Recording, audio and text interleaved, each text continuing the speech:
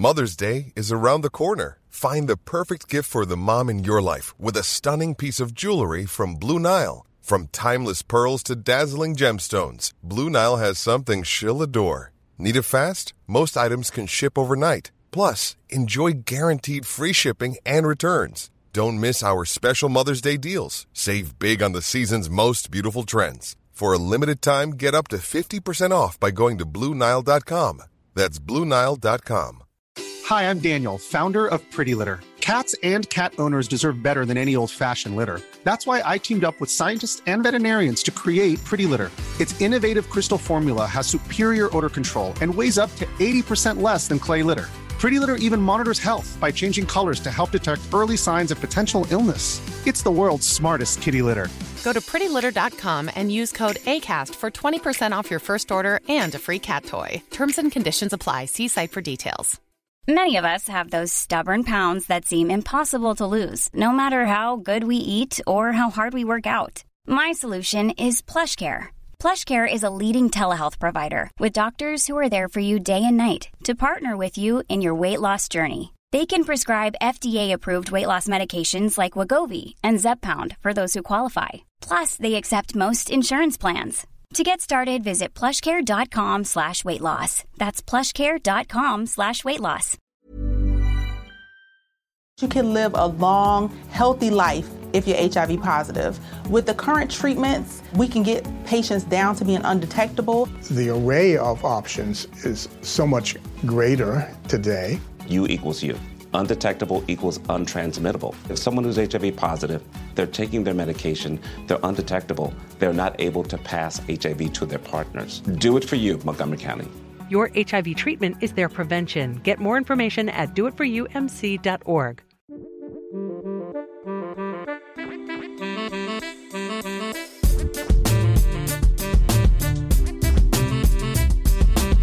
Hey everyone, Scott Hansen here from NFL Red Zone. I hope you're checking out 1 hour of 5-Yard Rush, one of the best podcasts on NFL football in the UK. Hey Rush Nation, it's that time again. Fast Action Friday with me, Fitzy, and joining me as always is Rob. How are you doing, mate? I'm very good, mate. How are you doing? Yeah, not too bad. The weather is mixed, but I'm happy. We're all good. Yeah, just trying to keep up with all the US election stuff as well, like what's going to happen there. It's been going on for days now, so keeping my finger on the pulse there too. Well, anyway, congratulations to the players who have made it into the next round of the FFCC. They were announced this week. That's moved to the round of 16 now, so the stakes are getting even higher now. Just like in the knockout tournaments, leagues are entering a crucial part of the season for many of the fantasy players too. And as usual, we can hopefully give you some useful tidbits in this podcast, which can help sway your opinions about certain teams and players in your Week 9 lineups. And as usual, a good way to start is the injury report. Thursday Night Football, hopefully, if it goes ahead, it looks like it will do, sees the Packers face off against the Niners. And both sides have plenty of players out of that matchup for various reasons, like injuries and COVID on both sides. But seeing as though by the time this goes up, the game will have already been played. So how about we roll past them and look at the players who are out for this weekend? Yeah, so first up, we've got Andy Dalton. He not only had his concussion at the start of the week, he's also been diagnosed with COVID as well. So Ben DiNucci had been the backup last week. Through all sorts of different things coming out, it looks like a different direction that they could go this week with Cooper Rush. He's been brought off the practice squad and potentially going to be taking the start, but it's not been officially said yet. There's still him, or I think it's Garrett Gilbert as well, who might be a backup there. I can't be quite sure, but like I said last week in the Friday Fade, this isn't going to get any easier for the Cowboys, and whoever is behind that line, I wish them the best of luck, because they are going to need it against the Steelers. I can't wait. I really hope it's not a banana skin for us, but yeah, I can't wait. No, I doubt it. Another one to mention as well is Matthew Stafford also got put on the COVID list this week as well, and that'll be Chase Daniel there as well. So without Stafford and Golladay, because it looks like he's not going to be back from his injury, it's going to be a tough time for the Lions as well. Maybe this is time for Marvin Jones and Marvin Hall to see some action, as well as Danny Amendola. All right, next up was Gardner Minshew. It's down as a thumb injury. Now, whether it is his injury or whether it's just a scapegoat during his bye week, but Jaguars came through and announced that the backup would take his place for week 9. At the moment, it figures to be Jake Luton again getting the nod. And I hope you'll join me in wishing Minshew a swift recovery from that scapegoat injury. And hopefully Doug Marrone realises there is more to the issue than just his quarterback. It's going to be a very tough game for Luton against the Texans, who have, and I'm sure you'll agree, look like a totally different side since B.O.B. left. Yeah, they seem to have got a little bit of juice since he's gone. So, I don't get it. I think the Jags, like you said, they've got a lot missing, and it's not just Minshew. I think Minshew's got quite a bit of good game to him. He just needs a team around him, I think. Anyway, Myles Gaskin, his report came out on Wednesday, suffered a sprained MCL and he's due to be out about 3 weeks-ish. Matt Breida was due to be the backup, but is now dealing with a hamstring injury as well. Dolphins have brought in DeAndre Washington for depth, but he's still going through the COVID protocol from swapping teams. That leaves Jordan Howard, Lynn Bowden, and a questionable Patrick Laird as the only running backs available. And Patrick Laird actually left the game last week with this injury, but if he's fit to play, I'm actually thinking that it's going to be him that gets a nod, because Bowden and Howard were both healthy scratches last week. So if Laird gets through the practice, I wouldn't be surprised if it's him starting over the other two. He seems to be preferred. Howard just seems to be left out in the cold with Gaskin and Breida, but even more so last week. Yeah, it's crazy. He was quite a good player for the Bears, and when they brought him in, I'm not entirely sure what they were thinking, but they've just decided that that's it. He kind of, like you say, healthy scratch, just left out on the cold. Anyway.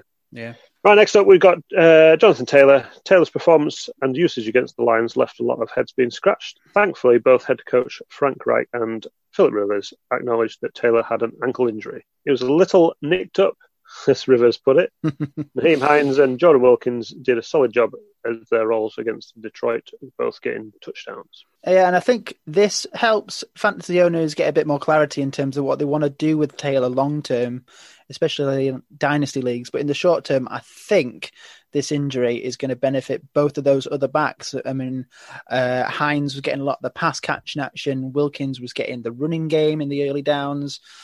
One thing is for sure, though, this week's match against the Ravens is going to be a tough one. So it might just be best to avoid all three running backs for your week 9 matchups. All right, then. So that's injury roundup done.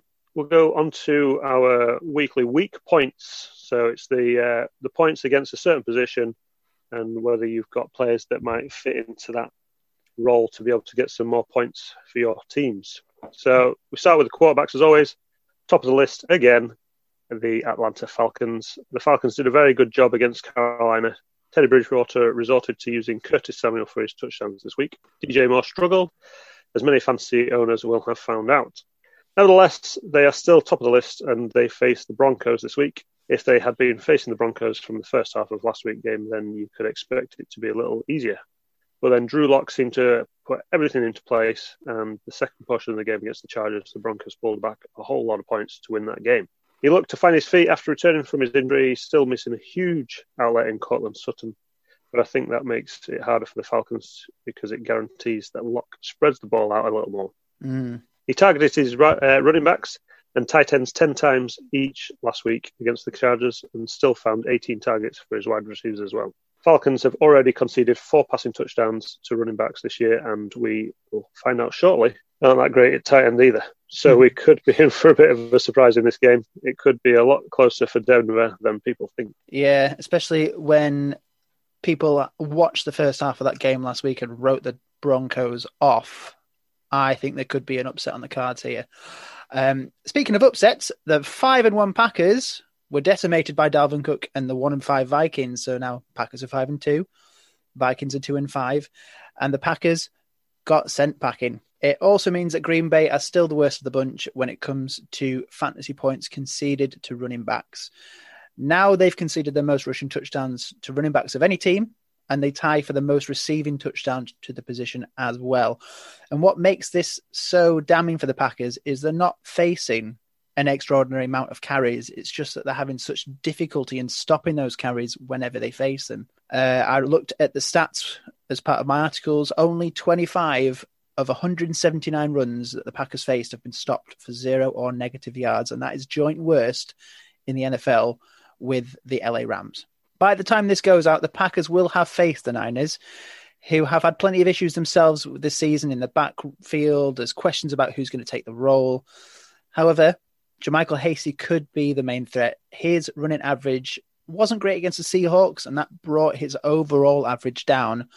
But he was getting the good goal line usage, and in previous games, when he's not had as many carries, he's taken it for quite a way. So depending on how this game goes, I reckon we could be talking about the Packers again next week. Yeah, the Seahawks did a decent job of bottling up the Niners running backs to just over 50 yards between them, didn't they? So one area that did concede points was to Brandon Ayuk, which I did say last week. We'll come back to that later.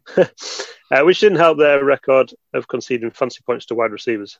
The good news is that the Falcons are now within 200 yards of Seattle, and they have managed to slow down the rate conceding touchdowns in this area.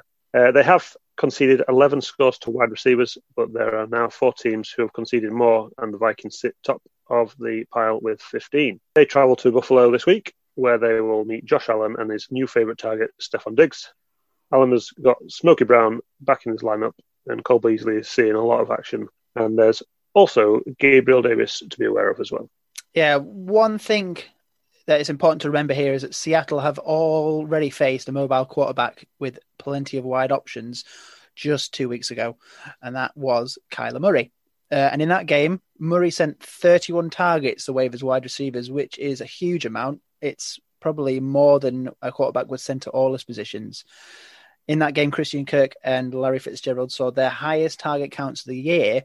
Christian Kirk also got 2 touchdowns in that game as well. So I'd expect Diggs to be getting the targets, but I'd also expect him to be getting the coverage as well. And I think this could be a good game for people who've got Beasley, Brown, and Davis, for those players to see increased volume and get some scores between them. So it could be a nice little flex play to put any of those 3 in.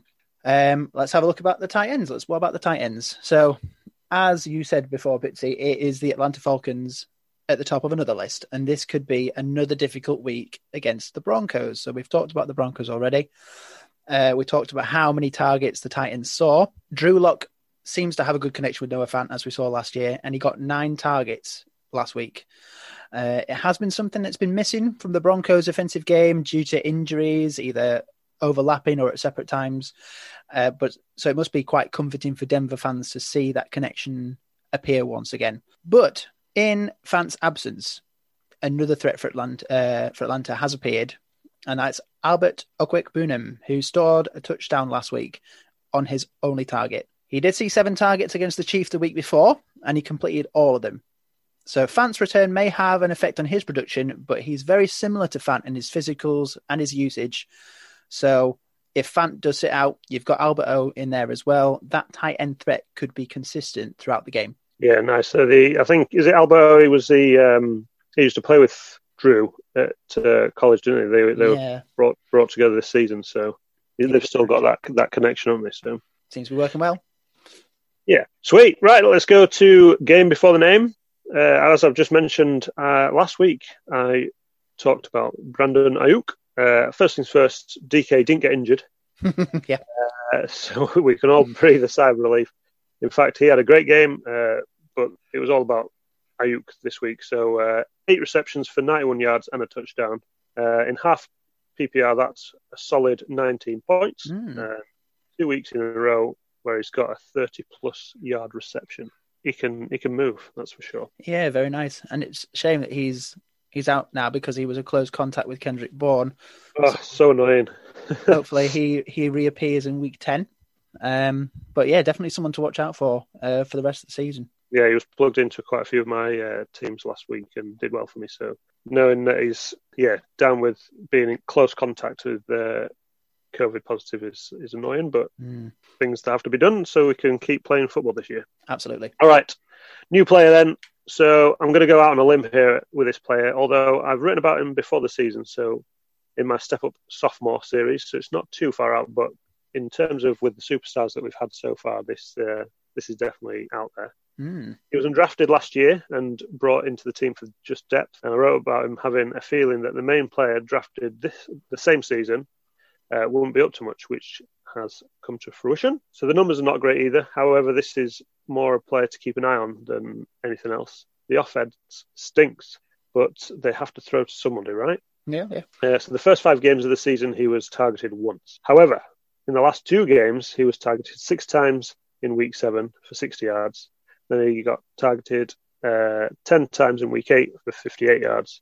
No touchdowns yet, but as I say, it's out of the box, crazy idea of a player. But I spotted him in the off-season, and now that team needs someone to throw to, and it could be going his way a lot more. Quite. So a late bloomer this year. Interesting. I'm trying to think of a team that's got, like I said, a stinky offense at the moment. I think you're going to have to enlighten me, Pizza. Who is it? Jakobi Meyers. Jakobi Meyers, yeah. So the other player that you're talking, is that N'Keal Harry? N'Keal Harry you're talking about? Yeah, so last season he was obviously drafted in very high in the draft and was supposed to be their next best thing, and he wasn't.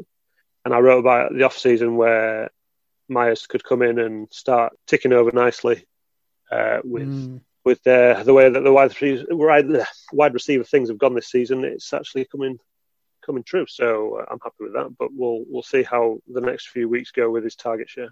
Yeah, I actually wrote about Harry as well in an Under Pressure article for wide receivers, so I know exactly what you mean there. Funnily enough, another player that I wrote about in that article was someone that I chose last week, Nelson Aguilar. The weather conditions were very much against Aguilar in this game. There wasn't a lot of passing involved, and I believe Murph said while that game was going on that the game would put people to sleep. And it likely did. So Aguilar ended up with no completions from 2 receptions, which was very disappointing for my predictions, especially considering all the stats that were there to back him up. But sometimes the weather does have that effect on games. Hopefully this week will not be an issue, but we'll have to see. So my new player this week has, at the moment, got the highest target share of his team. He could be considered the number 2 in his position on the team. There were rumours that this player was in the first position was going to get traded, but that didn't come through. He has seen an average of 10 targets in his last 3 games. He's caught 80% of those targets in his last 3 games, and he has scored 2 touchdowns in his last 3 games. So there were expectations for this player to do well. Didn't start as well as people had hoped, but now he's starting to rise to expectations, and hopefully he does a job for me this week. Is he a Texans player? He is a Texans player, yeah. So, I'm good at the guessing of the team, which you see on, and the rest of the time I have no idea who it's going to be. So it could either be Fuller or Cook. I'm going to go with Brandon Cooks. It is Brandon Cooks, yeah. So after Will Fuller was putting out those tweets about waiting to be traded, didn't happen. So I was expecting a bit of more of a boom for targets this week. If anything, I think Fuller being there will just take a bit of coverage away from Cooks, which is why I'm a bit expectant that this will do very well for me this week. Nice. Yeah, no, I like that. So we'll have a look. I had down Brandon Cooks is going for $5,500 or $5,500 on DraftKings. And just having a check for Myers now. 4,300. Yeah, it's not going to be that much. Yeah, not a lot. 4,300. Like I said, the offense stinks in New England. So, yeah. But like I say, he's starting to get an increase in the targets. So, just something to watch, really. Which is good, especially when you are getting those targets. Yeah. Right, Rob. Friday Fade. Who have you got? Recap first. Yeah. Last week I had Zeke Elliott, and I think that prediction paid off quite well. He got 19 carries, which is still quite a lot, but those only went for 63 yards, and it wasn't his great average that we were expecting. We talked about how good the Eagles were at the line, and Elliott got stuffed 5 times at or before the line, which was about a quarter of his runs. So that actually did well. He also got 1 reception for 10 yards in the fourth quarter, one of the last plays of the game, and that ended up getting him 8.3 points in PPR. So not a great return. Definitely an accurate pick for a fade. Facing the Steelers' defense this week, it would be easy just to pick him again, but I'm going to go with someone a bit different this time. It's going to be another running back. This time it's going to be Todd Gurley. Now, Atlanta faced Denver this week, who found the going tough against Troy Maine-Pope, of all people. I think he surprised everybody with his inclusion and how much time he got. He'd only carried once in the previous week. He's been in and out of the practice squad and got promoted to the match day squad very close to the game. And then he went off for 67 yards off just 10 carries.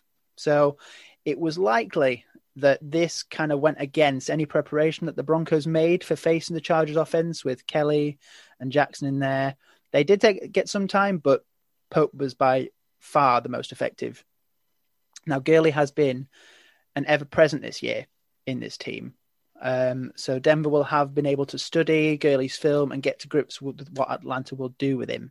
Gurley has been very effective in scoring touchdowns. He scored 8 so far this year, but with the exception of Seattle in, I believe, week 1, he's come up against teams with poor defensive records against running backs. As a lot of fantasy owners will know, the touchdowns that he's scored has been quite important in keeping his fantasy value, particularly in the last 3 weeks, because his volume of rushing yards and the yardage he's been getting has produced a shocking average. The last 3 games have given an average of 2.5 yards a carry. Not great at all. And those extra points from touchdowns have put up a little bit of a smokescreen for what he's been doing. Although Denver did get destroyed by the Chargers in terms of running last week, they do still rank in the top 10 teams for conceding the fewest fantasy points to running backs.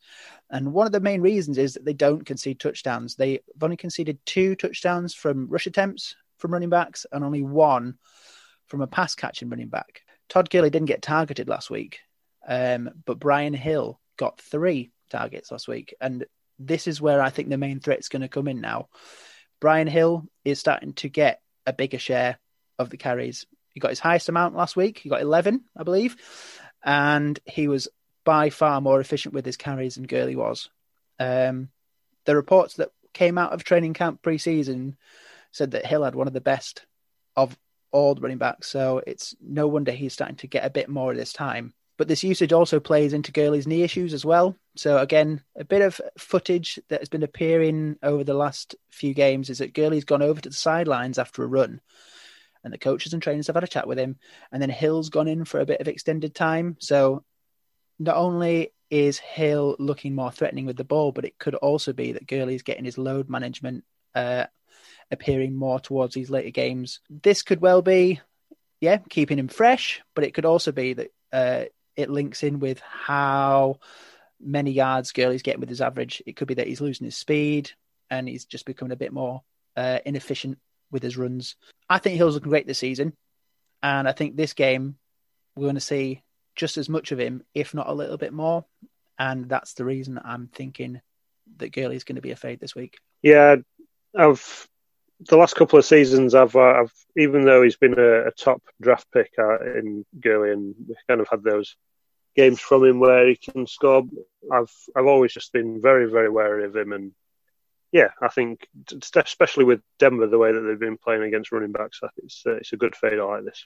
Yeah, well, if people have got Hill, I think he could be a good little flex play. I think he might get more points than Gurley this week, but that's something to watch out for. Yeah, and for dynasty wise, you kind of something to think about with Hill, maybe being backup for if you've got Gurley on your team, and then for the future for that running game as well. So yeah, I don't know who they're going to go for next season because Gurley's only on a 1-year contract, I think. Yeah, it could be a one and done situation. We'll see. Well, Rush Nation, that wraps up another week of Fast Action Friday. As usual, keep an eye out for the new articles on the website and through social media. Also, keep an eye out for a special announcement from the team, which, as of recording, hasn't been broken yet. Yeah, something very exciting. I know that the team have been very excited on the WhatsApp group about this happening, so I'm looking forward to that being announced. As usual, you can find us on Twitter, and I am at 5YardRob. What's yours, Pitsy? Pitsy NFL, and then we've got at 5Yard Rush as well if you want to get in touch with the main team. Nice one. Join us again next week, and until then, keep rushing.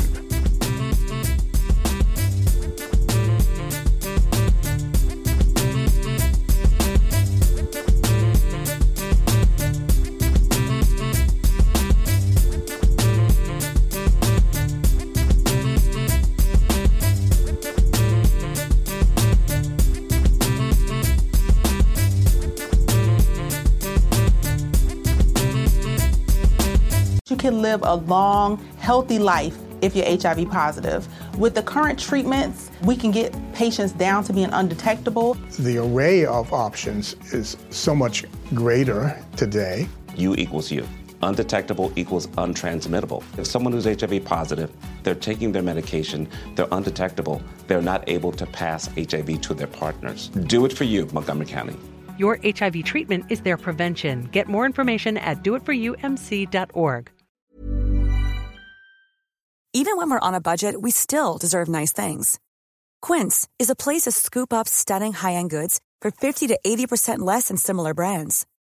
They have buttery soft cashmere sweaters starting at $50, luxurious Italian leather bags, and so much more. Plus, Quince only works with factories that use safe, ethical, and responsible manufacturing. Get the high-end goods you'll love without the high price tag with Quince. Go to quince.com/style for free shipping and 365-day returns. Hi, I'm Daniel, founder of Pretty Litter. Did you know cats tend to hide symptoms of sickness and pain? I learned this the hard way after losing my cat, Gingy. So I created Pretty Litter, a health monitoring litter that helps detect early signs of illness by changing colors, saving you money and potentially your cat's life. Pretty Litter is veterinarian developed, and it's the easiest way to keep tabs on your fur baby's health right at home. Go to prettylitter.com and use code ACAST for 20% off your first order and a free cat toy. Terms and conditions apply. See site for details.